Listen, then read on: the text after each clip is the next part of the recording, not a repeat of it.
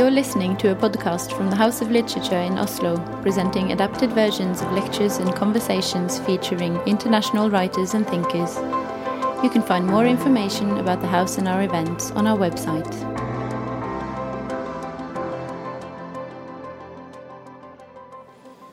Good evening. A warm welcome to everyone here in the ceremonial hall of the University of Oslo, and to all of you following tonight's event on live stream from public libraries across the country. My name is Susanne Kalutza, and I'm the CEO of the House of Literature. It is my pleasure to introduce this evening's guest of honor, esteemed author, professor, and Nobel laureate, Abdulrazak Gurnah. Abdulrazak Gurnah is the author of 10 novels, 5 of which are available in Norwegian translation by Kari and Kjell Risvik and Tone Formoe, and published by Gyldendal. In addition, Gurnah has also written a number of short stories, essays, and criticism. When I first read Professor Gurnah's novels, they made it embarrassingly obvious what the literature I had been reading was lacking. That's the thing with blind spots, isn't it? You don't know what you're missing until it's pointed out to you.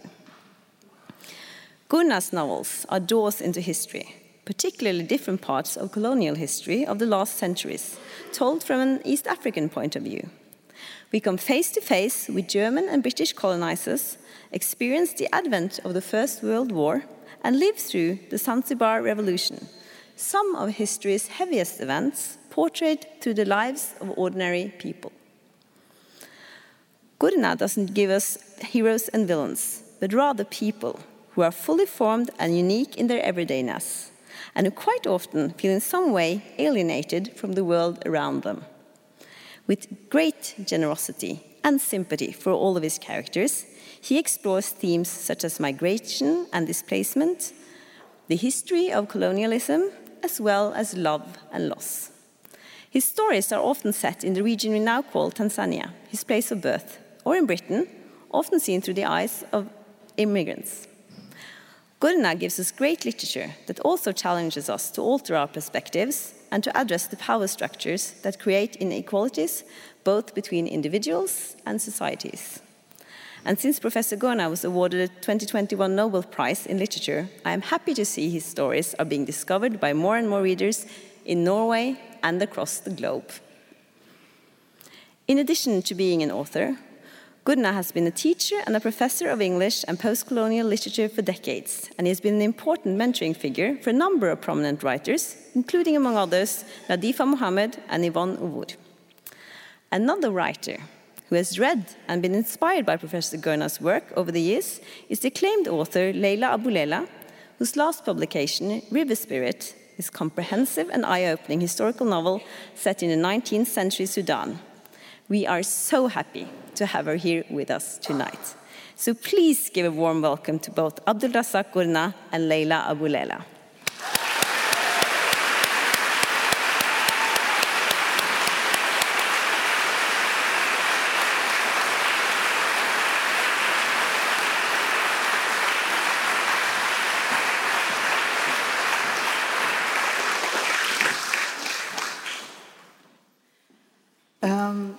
Good evening, and my thanks to my hosts for granting me this privilege. It's an honor to speak to Professor Gurnah, not only because of all of the things you heard, but also because he's a writer whose writing I have read over the decades. And the first time that someone encounters a favorite writer can never be forgotten. And my first experience of reading Abdulrazak Gurnah was in the anthology, the Heinemann Book of Contemporary African Short Stories. It was edited by Chinua Achebe, and it was published in 1992. And this actually was a special year for me because this is the year that I started to write, and I started to read as a writer. I was living in Aberdeen at the time and homesick for the life I left in Sudan, and I discovered that writing fiction was a way of doing something useful with my homesickness.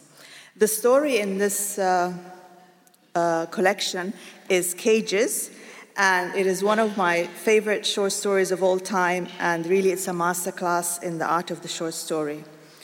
It's about Hamid, who works in a shop, and the opening line tells us there were times when it felt to Hamid as if he had been in the shop always and that his life would end there. When an attractive girl starts coming regularly to the shop, Hamid starts to become self-conscious of himself. And he says she had been right to look at him with disdain. His body and his mouth felt stale. There was little cause to wash more than once every other day.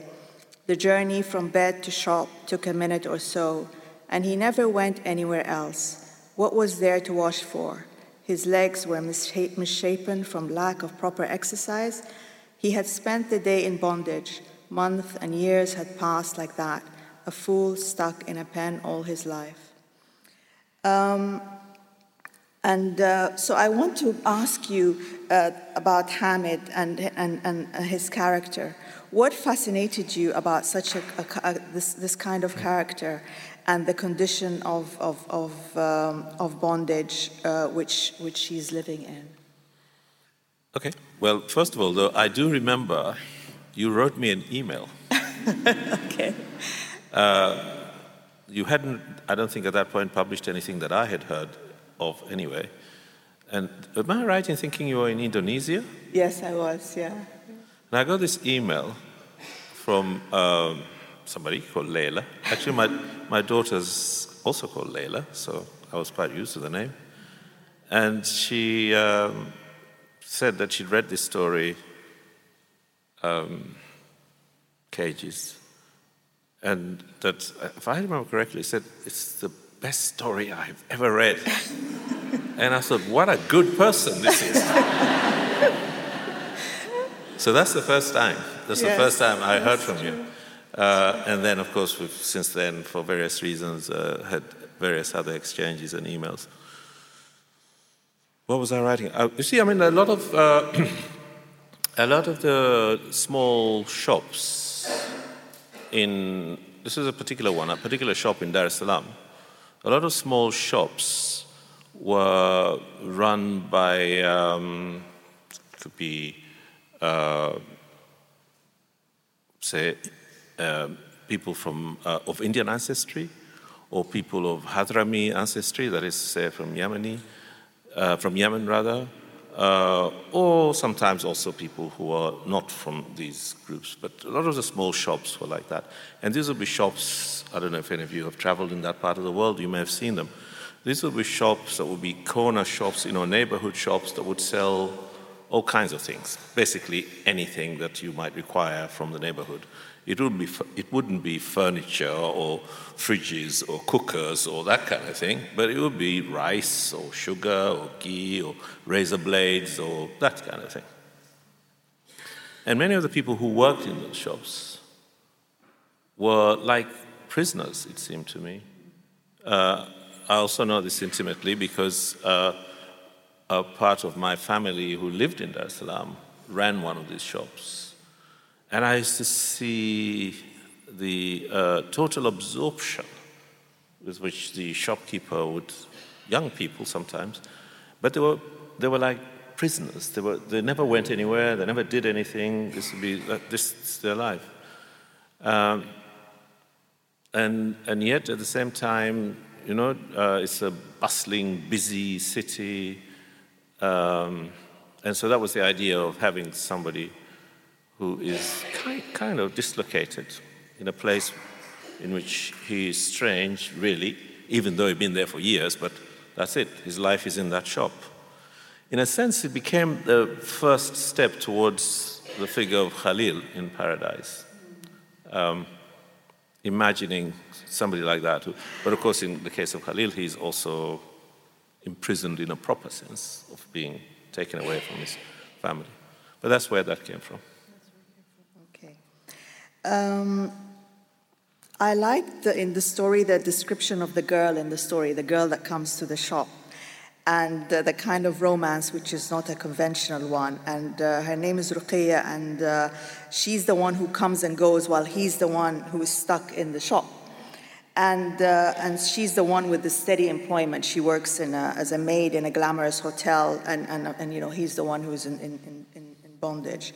So in all your work, By the Sea, Desertion, Gravel Heart, the women have these vibrant characters, and they have an influence on the plot. Despite the restrictions of their lives, they have agency. In By the Sea, you describe them as having, that's in your words, a stronger sense of mercy, of the balance between things. And they're also capable, and they do cause pain, and they bring shame to their family. So were you conscious that you were describing women in that way? Mm-hmm. Well, first of all, let's go back to the story before we come to By the Sea. Okay. Because you call it a romance, but in reality, I don't want to spoil it if any of you are kind of encouraged enough to think, yeah, I must go look up that story. But in fact, it's a one-sided romance, if you like. It's the prisoner in the shop who becomes kind of obsessed with this woman who comes and goes. From her part, she's disdainful of these attentions.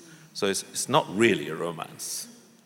It is, in a way, an expression, I suppose, of her worldliness on the one hand and his naivety, or rather his imprisonment, his bondage, and that he doesn't know what to do. He doesn't know how to make anything happen.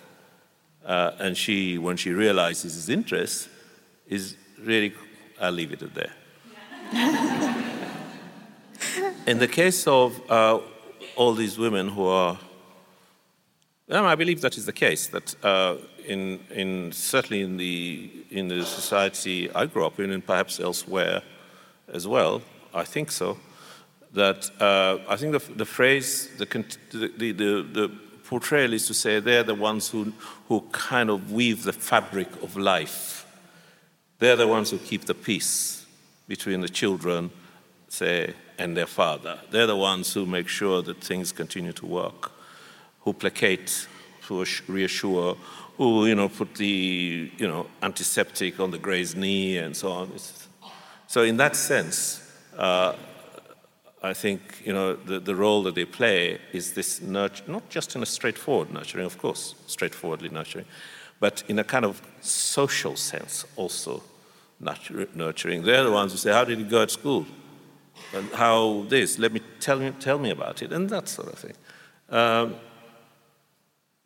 So that's really what I mean. I mean that the women, especially in a gender sort of differentiated culture like the one I came from, where the men go out there and sit in a cafe and drink coffee and talk about the important things about the world, and the women are probably at home doing the things that need to be done, like not only just cooking, but also making sure that the shopping's done and the ironing's done and the children are okay and whatever. So it's in that respect that I think that the role is not just simply a matter of kind of just simply differentiating lazy men and hardworking women, but really quite an important way in which that phrase that I mentioned earlier, they're the ones who weave the fabric of that sort of social life, as it were, make sure everything is connected and is working. So even to the extent of actually probably telling the men what they have to do. And then sometimes these women connect with powerful characters, like they have liaisons with a politician or something, and that also. Yeah, then they get seduced by the big world. Yes. And of course, this is also to do with generations. It's to do with individual temperament and sensibility. Not everybody is willing to play this other role that says. Because although I say men just go sit in the cafe, but there is a kind of maybe not so much now, but I believe things have changed enough for that to be the case. But there was certainly, say, for people of my parents' generation, there would be almost a kind of pressure. Why do you want to do that? I'll do it for you. Why do you want to go to the post office? I'll go and post your letter. Why do you want to go to the whatever? So in other words, there was a way in which the men were worldly, the women were not only, they're basically almost prevented from participating in worldly affairs, except in their own kind of circumscribed spaces, which they in return also prevented the men from participating in. So that no men are allowed in this. But essentially what it means is that, what it meant rather, was that so far as complicated affairs of the world, they had no agency. They couldn't participate fully in that.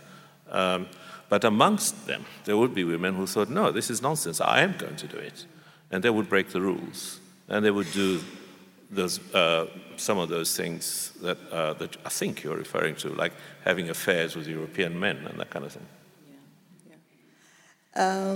So the anthology is out of print, and I want readers to read Cages, as you said. They some of them might want to do that. So I just want to ask: is there any plans to publish short stories, a collection of your short stories, or anything like that?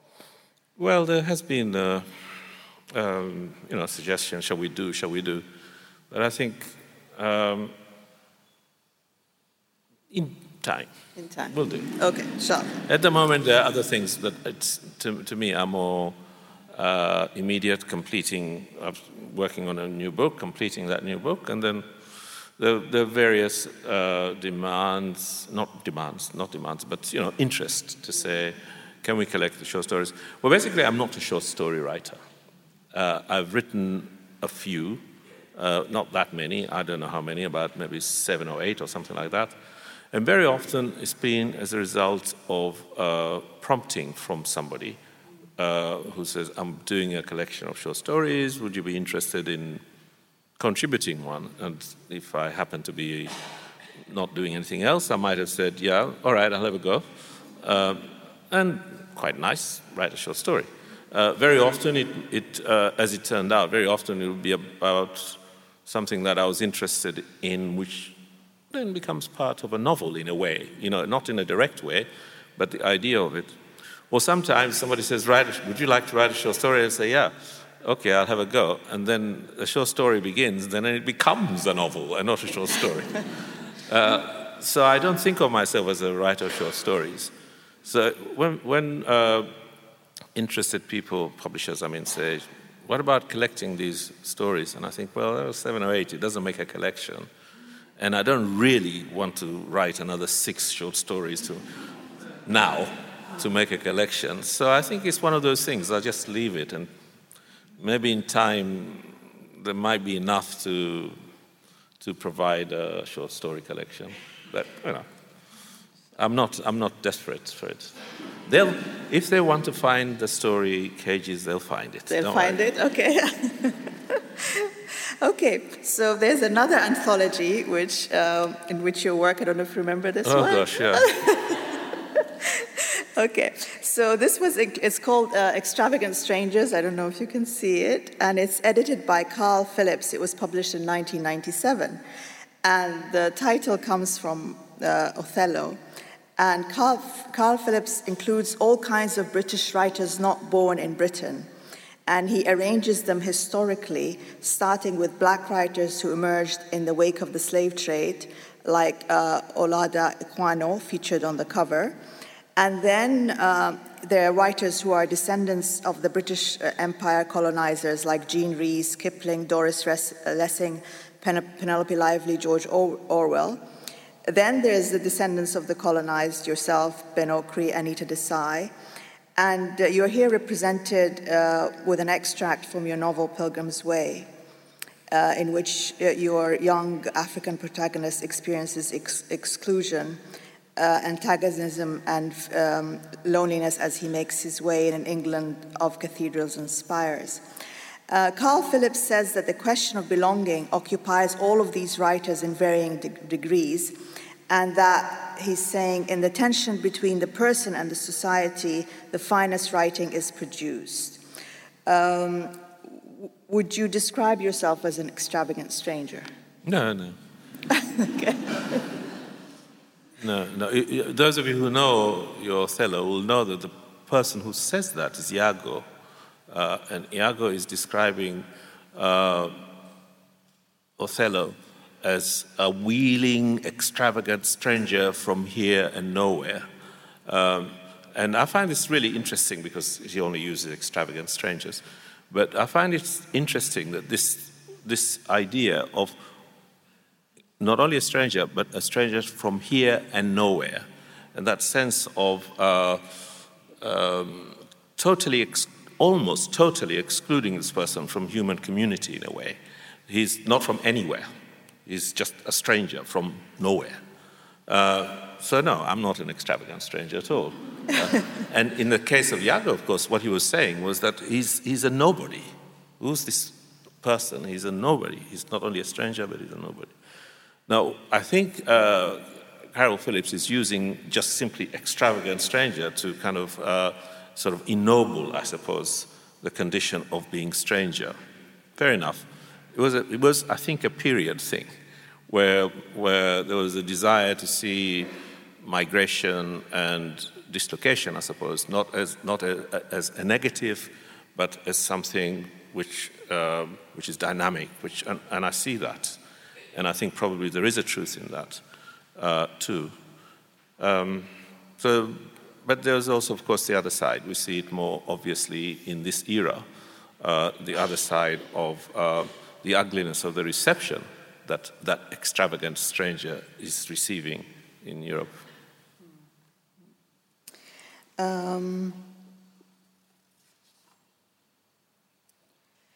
So I actually love this anthology very much, and when it came out, I had started to write, but I wasn't yet published, and it meant a great deal to me to aspire to somehow belong to it in a kind of imaginary extension, because he's got the writers by age, and you're one of the youngest ones. Yeah, well, time passes, you know. And then the very youngest one is Ben Okri. And then, but what Carl Phillips doesn't mention is the age of the writers when they came to Britain.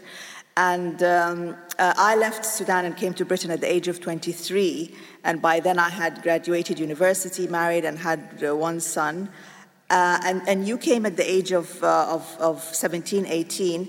So to what extent do you think that the age and the stage of life affects the move? Yeah, I think it is important. I would imagine that somebody who comes very young, although it doesn't mean the end of everything, but somebody who comes here very young, without first-hand memories of that other place. Even though they may very well hear about that other place from the parents and so on. But that is still a different experience from, I think, somebody who comes with fully formed memories, or rather, they're not memories because they're just experience, fully formed experiences, knowledge, language, culture, perhaps it might be religion or whatever it might be, to another place which not only speaks a different language, has different cultural, practices, another religion, and all sorts of other ways of thinking about you as you arrive there, which you are now able to actually discern as a fully formed adult almost. I would have thought it would make a big difference. I'm not saying one is easier than the other, but I think in a way, probably if you come without all of that, you have to relearn that experience if you want. Or you can, I suppose, to some extent anyway, leave it behind. I don't think you can if you come kind of fully formed, or at least three-quarters formed, in terms of how you understand the world.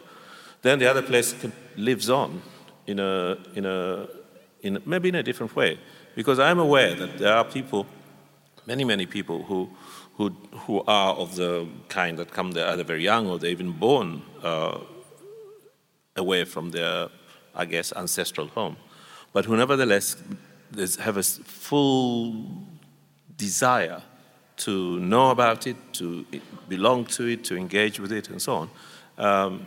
So it's not to say that one is, you can shrug one off and say, well, But I do know there's a difference, because I have children who have grown up, and so do you, who have grown up in the United Kingdom, and they, however much they might want to ally themselves to that, affiliate themselves to that other place, it's a choice which, say, I don't have, because I can't get rid of it, even if I wanted to. That's true. So, talking about the arrival, your novel, By the Sea, gives the arrival in Britain a prominent space and context, focusing on a 60-year-old man, a refugee, seeking asylum in Britain, it starts like that. And he arrives in Gatwick Airport, and reading it again recently, I was amazed at how current it felt. It felt that it's happening now, and the media is full of the, stories of the migrant crisis. So why do you think that By the Sea was published in 2001, but it was so ahead of its time? Yeah, well, I wouldn't have said so. What I mean is, although it's nice to think like that, like I was some kind of prophet or something like that. Hey, I knew what was coming. Really, the truth of it is that things haven't changed. That's the truth of it. Which is to say, so when I wrote it in 2001, the target of this kind of panic that we're now seeing about refugees, the target would have been, say, for example, Central European Roma people, or people coming from Zimbabwe or DRC.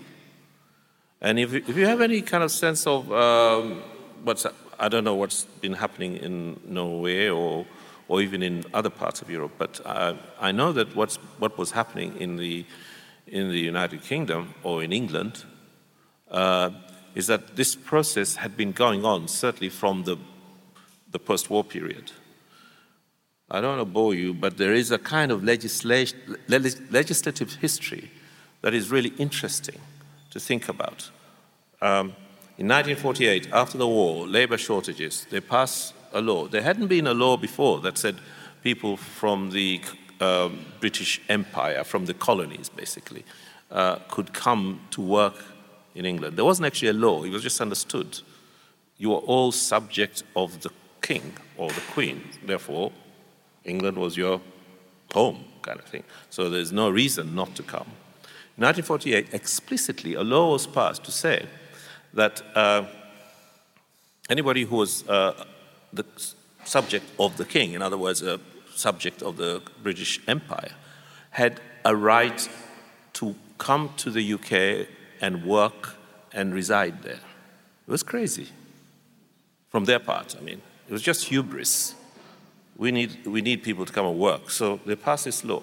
And they suddenly realized that they've actually opened the door to people they don't want. They wanted to be able to choose, okay, you can come and then you can go away when you finish building our hospitals or whatever it is. But they opened the door and they said you can reside. So then there had to be a series of laws that followed to try and restrict this. And they didn't want to do it in a way that said, here's a bunch of racists saying, no, we don't want any black people here. They didn't want to do it that way. So they kept finding euphemisms of saying, okay, you can come if your grandfather is an English person, or you can come, 100 of you can come from India, and 100 of you come from Pakistan. Until in the end they said, none of you can come. But these were a series of laws going from 1962, 1968, until I think eventually 1979, something like that. But the target, who is it that these laws are being passed about or against, kept changing. It didn't matter. Just foreigners. And not just foreigners, of course, but foreigners who weren't of European ancestry. This is what it amounts to. In other words, all of these were racist laws when you come down to it. The laws that discriminated against foreigners from certain places, from those very places that had been the territories that were colonies of Britain. And the same, of course, is true of France, and the same is true of other parts of those who had empires. But it's now also true of most of Europe. I know the same is true of the UK. I know there are a lot of people in Europe who don't share that hostility. And I know this is also true of the UK. But somehow it's always possible to generate this hostility, either through the press or through the fear of politicians who think if we say what perhaps, if we speak more humanely about these things, we'll lose votes, we'll do that, with that. So although there is a great deal of goodwill amongst many, many people, in the end, it does seem a new target appears. And the same rhetoric, the same language is applied now to another group. They are now the people who are going to come and ruin everything. Who are going to come and take away our prosperity. Who are going to come and, rape our daughters or whatever it is that people fear. So I wish it was just simply a prophecy of now. What is even more distressing is that it's something that doesn't seem to go away. Yes. No, it's true. I mean, when you read it, it feels as if it's happening now. As you're reading, you think this is happening now in Gatwick. So it has this kind of... It's actually worse. It's worse. I think it's worse now because there was something slapdash about what do you do with these people, whereas now there are actually various attempts to make laws that say this new one that in the UK, anyway, the little boat, illegal something or the other, if you come on a little boat, we'll send you to Rwanda. Or most recently, the Ascension Islands. Do you know where the Ascension Islands are? Some of you know. The Ascension Islands are small islands deep in the South Atlantic, the middle of nowhere. And this is a new destination, they think. What is this? It's a kind of, it's a hostility of the most profound kind. You think this is almost inhuman.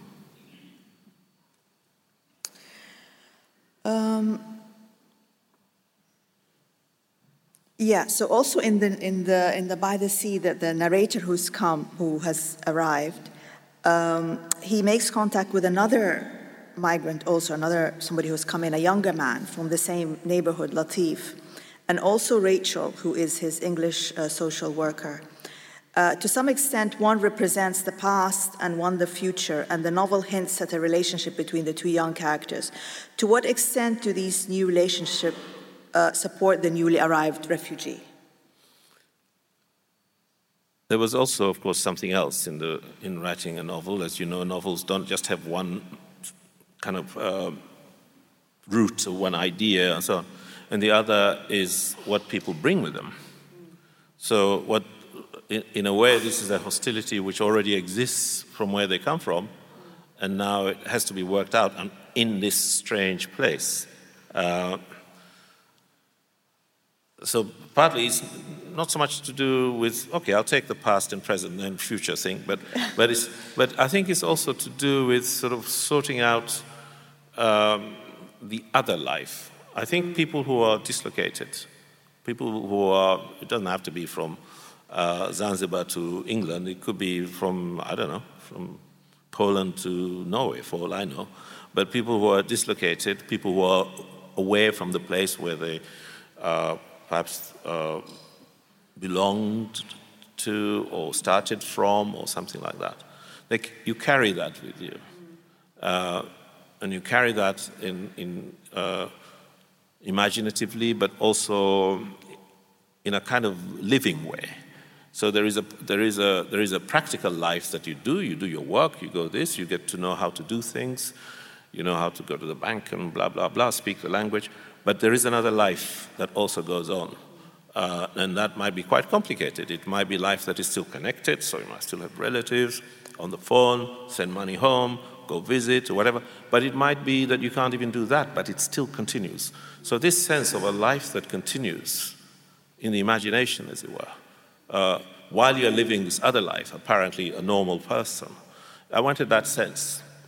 But I wanted also here, where you have actually somebody who was part of this other life and has a grievance against you. and comes and says, "Oh, hello then. Let's talk about it." Yeah. Do you remember? In that sense of people coming with their histories, but in a different place. And now this is an arena, as it were, where the only possible arena where they have to work it out.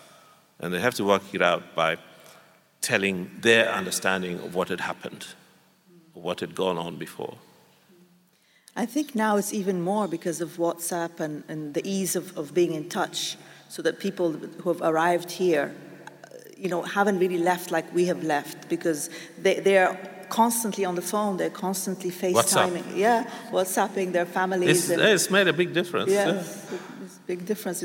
Phoning was very expensive back in the day, and it wasn't something, or letter writing, as in some of your novels. Letter writing was good.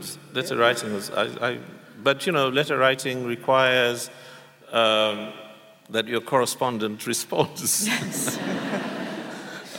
Otherwise, it's just a one-way street. And so there I was, a homesick teenager, late teenager, but still a homesick teenager in England, writing these letters. But people are living their lives, they can't engage with this. So after a while, you think, it kind of doesn't continue. So you really need a correspondent on the other side who's willing to engage in this. Yeah, but letter writing was important. But I think, but on the other hand, WhatsApp doesn't really allow you, speaking on the phone even, let alone WhatsApp, or even a video, it seems to me, doesn't really allow you to there is a kind of performance that you do when you do that. You speak in a certain way, you talk about certain things. You don't say, "I'm depressed," for example. Probably some might, but you try not to, because it seems you shouldn't. You try to be upbeat, you try to talk about plans or what you're doing, or how's it going there. You don't say, "I have this backache that's been tormenting me for days and I can't get rid of it." Yeah. Or maybe you do, I don't know. Well, I recently, when the war started in Sudan, and I was calling my cousins, I could hear the bombing behind them. Yeah. And so it was very, very surreal, because we would speak normally, and then suddenly, they'll say to me, "Can you hear this? Can you hear this?" Yeah. And so it was happening in real time. And then, of course, I have to put the phone down and kind of live my normal life. And so it was very odd, this how the technology, the communication was kind of continuing, even though all this was happening. And it's a very, very recent phenomenon. I mean, it wasn't something in the past. No, it's true. It's true. Yeah. It's true. But now everybody has a mobile phone. Even the guy working in the docks has a mobile phone. Porters, directors, taxi drivers. Everybody. Yes, all the soldiers who, came into the houses, they broke in. They weren't wanting mobile phones because they have mobile phones. They want to charge mobile phones. So it's everybody has a mobile phone. Yes. Would you like some water? No, I'm all right. Thanks. You're all right. Okay. So I'm going to ask about Admiring Silence, which is one of my favorite of your novels. And it's a classic situation which many of us have lived through, of returning to home and the unexpected emotions and the contradictions and the stories that this throws up. So after 20 years away, your narrator goes home, and his family assume that he has come home for good, but he has changed and he has put roots in England. There's a lot of humor in Admiring Silence. Do you think that humor provides a distance for people coping with loss? I think writing in that form maybe does. Well, of course, humor always helps, but humor can also be a way of evading what needs to be said or done. We're all familiar with somebody who kind of gives you the big laugh when they don't really want to speak, when they really don't want to speak seriously. But there is also a form of writing in a way which is kind of self-deprecating, which is making fun of oneself, as it were, because it's a narrator. So it's an I book, it's a first-person voice. and there is a way of making fun of oneself. I don't know quite how to put it really, because it's also at the same time exaggerating one's fallibility, one's incapacities, and so on.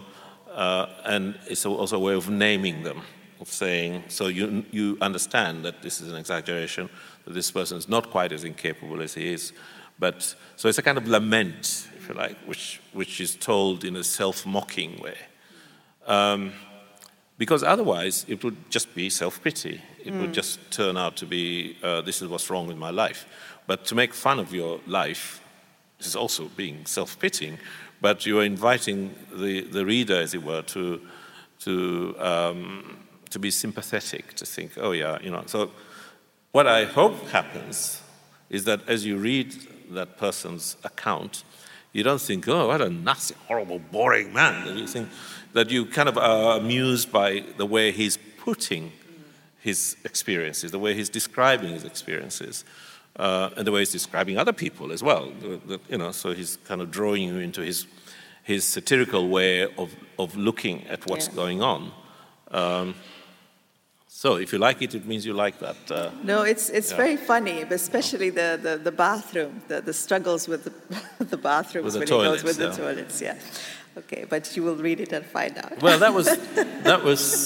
I visited Zanzibar for the very first time in 1984, after having been unable to go back for many, many years because of the politics did not allow me to, having left illegally.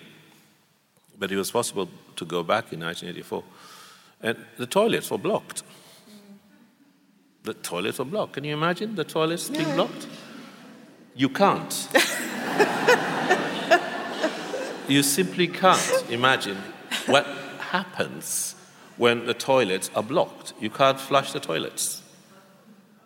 But everybody's still using the toilets, but you can't flush them. Well, they have to. Think about it. Okay. So I have a favorite quote in the book, and I discovered in my Kindle that other people have highlighted it as well. So I'm happy that other people love it as well. And when one of your characters says, it comes at the end of the novel, and it's actually said in the airplane, which is heading back to England. Even after all these years, I can't get over the feeling of being alien in England, of being a foreigner. Sometimes I think that what I feel for England is disappointed love. So my question is, where does the disappointment come from? Is it related to unrealistic expectation? And then in Desertion, which we'll talk about next, you describe England as an abstraction of mythic proportions, an impossible destination now arrived at. So is the disappointment because of the unrealistic expectation? Well, I wasn't describing how I felt about England when I said this is that this no longer, it doesn't feel like, after all these years, it still doesn't feel like home or something like that. Although that part of it is true, but that I think what it is disappointed love. That's not how I feel. I don't think I went to England in love with England, so in that respect it wasn't a disappointment. Although it was disappointment for other reasons, but not because I was there in love. But it's because of the way I wanted him, the narrator, to frame his understanding of his experience, that his experience is one of having wanted to love England, but it hadn't been possible to do so. So it's in that way. And the desertion reference is, can you tell me again, please? An abstraction of mythic proportions, an impossible destination now arrived at. Yeah, well, that would be certainly true, I think, because as that passage goes on, I think it refers, for example, to the poem by Senghor about New York, and refers to the way many people from the West Indies thought of England as the home country, the mother country, that kind of thing. So it's that idea of going to England with this kind of, this myth, which of course is impossible, in the same way as Sengho's New York could not be. He's celebrating the Harlem Renaissance, but it's impossible to make that really fit the reality of New York, even at that time, in the same way as those other myths about England cannot be realized. So I think that's a more general point. But the first one is really to speak about, I'm still going back, but I'm not going back because my love has been returned, as it were. I'm going back as an unwanted person. The same kind of, I realize now as I say this, but Gravel Heart also ends with somebody who has been back and then is returning with that same sense of, I'm going back, but I know they don't want me there.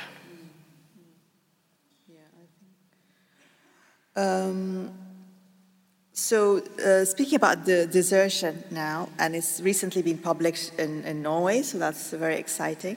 Yesterday, wasn't it? Somebody told me? It came out yesterday. Congratulations. It's one of my favorite of your novels, and I think maybe... That's two. Well, I have three favorites, yes. I have three favorites. And Cages. And Cages. And Cages. Cages deserves just to be published on its own. Why not a little book like that? You tell the publishers, okay. Okay. And desertion is it's powerful, it's moving, it's immersive, and it's a wonderful reading experience, which is both aesthetically and intellectually fulfilling. And it's a beautiful novel in the sense that there's beautiful descriptions of nature, of people, and it kind of the novel is aware of that in a way. And maybe if you can read the part that okay. we spoke about, yeah. Or if you want to tell us about the character who's saying, there's Martin. So the novel opens in 1899. It's, you were asking me earlier, where is it? I'm thinking of it as the coast of North Kenya, possibly Malindi, those of you who know the geography of that area. In other words, not a small town, a small port town, north of Mombasa. And the figures that appear at first in this are a shopkeeper, Hassan Ali, who's of Indian ancestry, and his sister, a British administrator, the district officer, a scholar, a British English scholar, what we would then have called an Orientalist, without any problems, until Edward Said told us that Orientalists are figures we should hate. And I guess those are the four figures in this opening part. This is the Frederick Turner, the district officer, the administrator. So they've heard a rumor. Information has come that there is a European man who's arrived in the town injured. So he's heard this. So he's going to find out where this person is, what's happened to him. They stepped into the square, and Martin glanced at the wakil to see if he shared his sense of relief. It was as if they had walked through a large house and witnessed its domestic intimacies. So for a moment, he did not take in the openness and orderliness of the square, the proper and fitting dimensions of the mosque in one corner, its blue doors open now in mid-morning, the fields beyond, the cafe with marble-topped tables, the neat houses and the billowing curtains that screened the doorways. When he did, he made a small noise of pleasure, a hum through his nostrils that was both recognition and approval. This is what we mean by beauty, he thought. This composure, this balance. And he felt his eyes smart with homesickness even though nothing in front of him looked like England.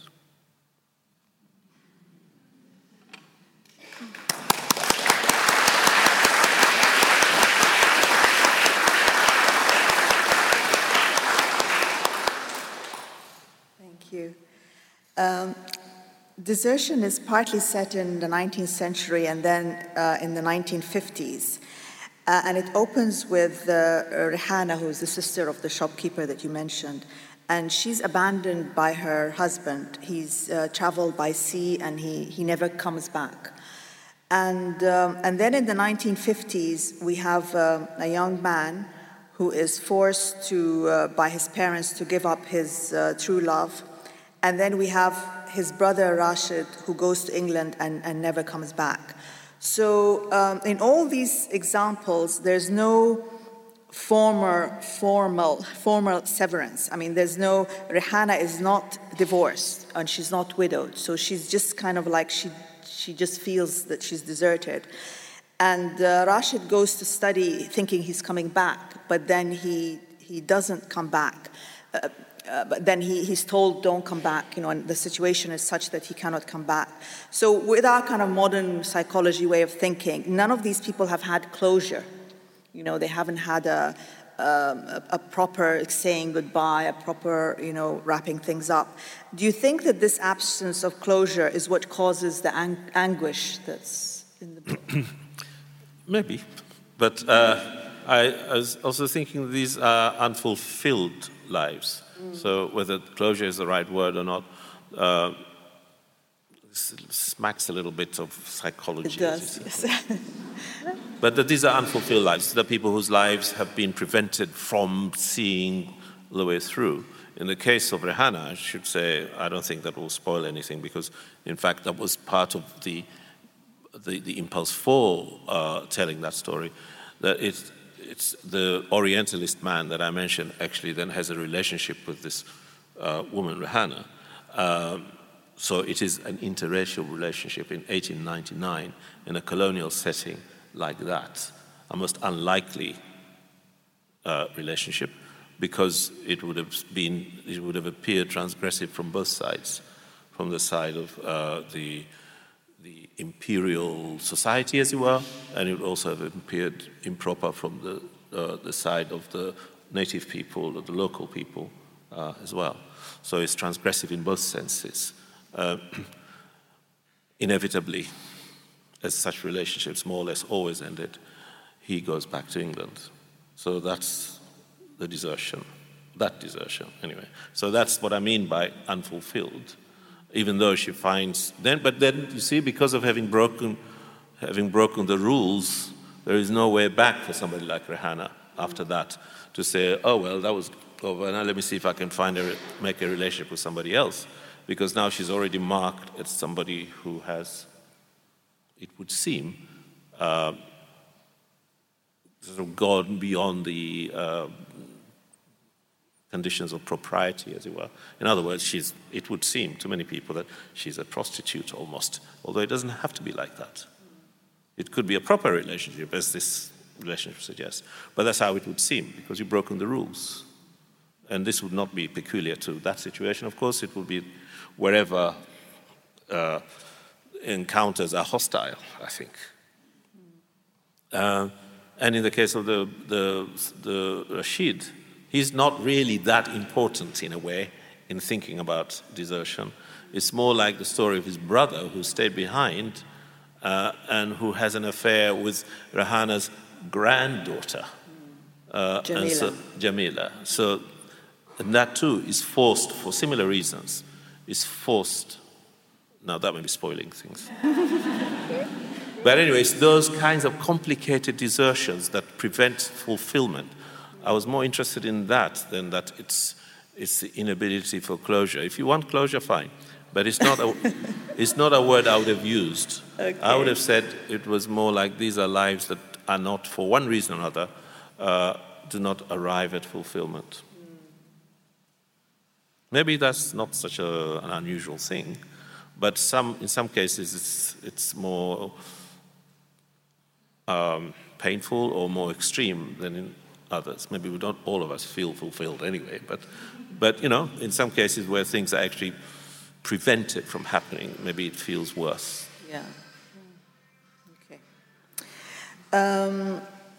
The novel also shows the political disarray and the collapse of security and all that happens after independence from Britain, and which is described as a scramble to get out of Africa, that somehow this process of independence happened a little bit hastily because of after the Second World War and... I was meaning that the British, anyway, kind of left in a great hurry.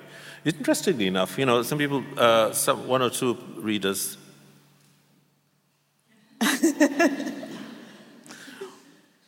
one or two readers said, he's too forgiving.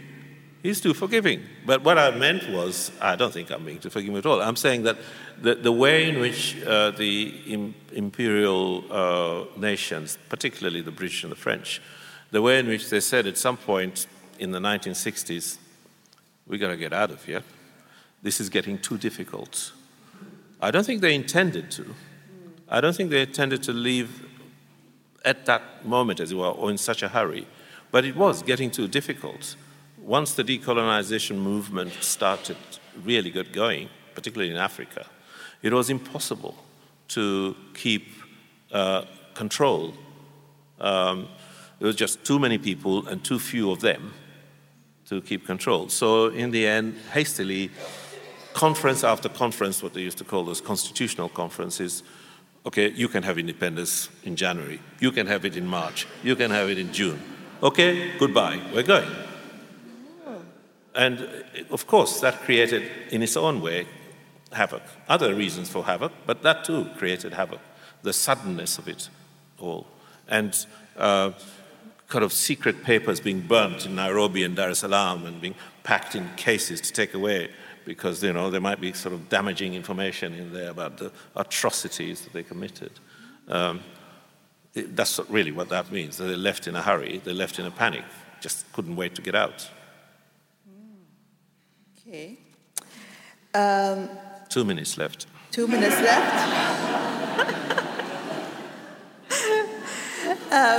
So just one last question about desertion. We all put our, as writers, we use our life in our works. But is Rashid, his school, the one, he's so clever at school and he likes to study, and is that me? Is that you? They're all me. They're all you. No, it's not. But actually, people have asked me that. But I very deliberately, the time scale, if you think about it, would be like the late 1950s. But I imagine that the experience of somebody who's, relatively naive about the world, who never traveled anywhere, never done anything, probably fairly bright, kind of half-educated, arrives in London to go to university. I expected, there are probably many similarities about the kinds of things they would have experienced. I didn't study in London when I first came, and so I didn't have that sense of the big city. I didn't have that, although I did have that terror of London, but not because I lived in it. So it was more an imagined sense of how those people coming from a small place like I did, how they would have felt coming to a city like that and suddenly confronted with this. At the same time as the return, as you remember, as you said rather, the return is not possible. So you can't just say, I don't like it here, can I go home, please? There is none of that. Yes. You have to get on with it. You have to make do. Okay. Well, the time is run. I had two more questions prepared, but I need to stop. What? I can go on? Okay.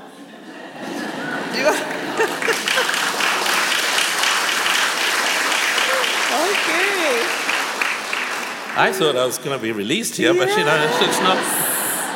Okay. All right, come on, let's go on.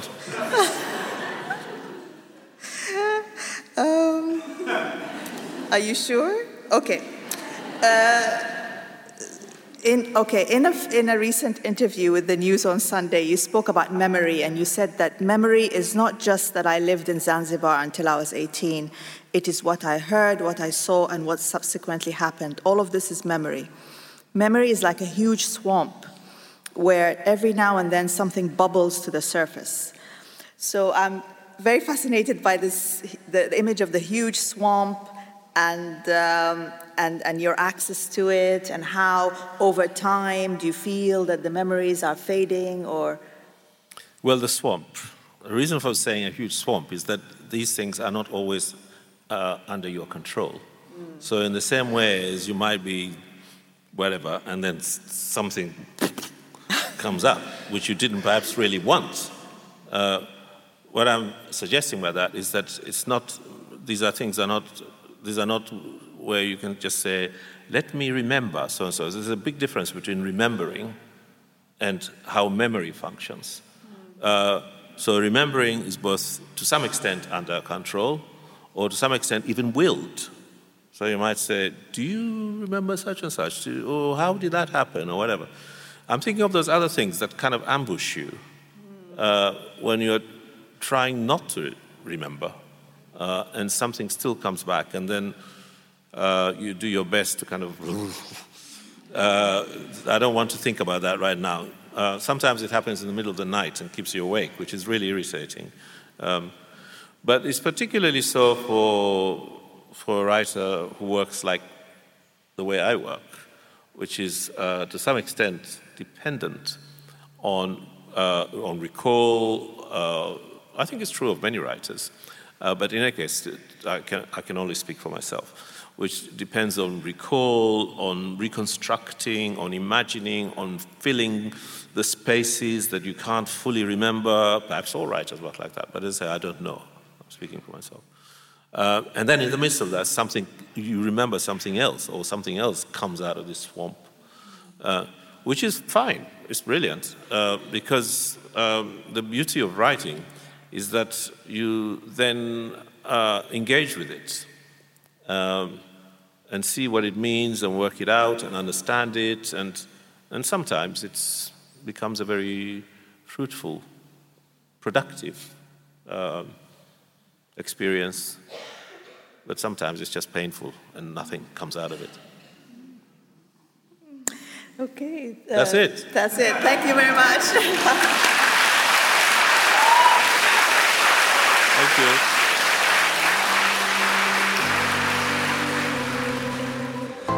You've been listening to a podcast from the House of Literature in Oslo, presenting adapted versions of lectures and conversations featuring international writers and thinkers.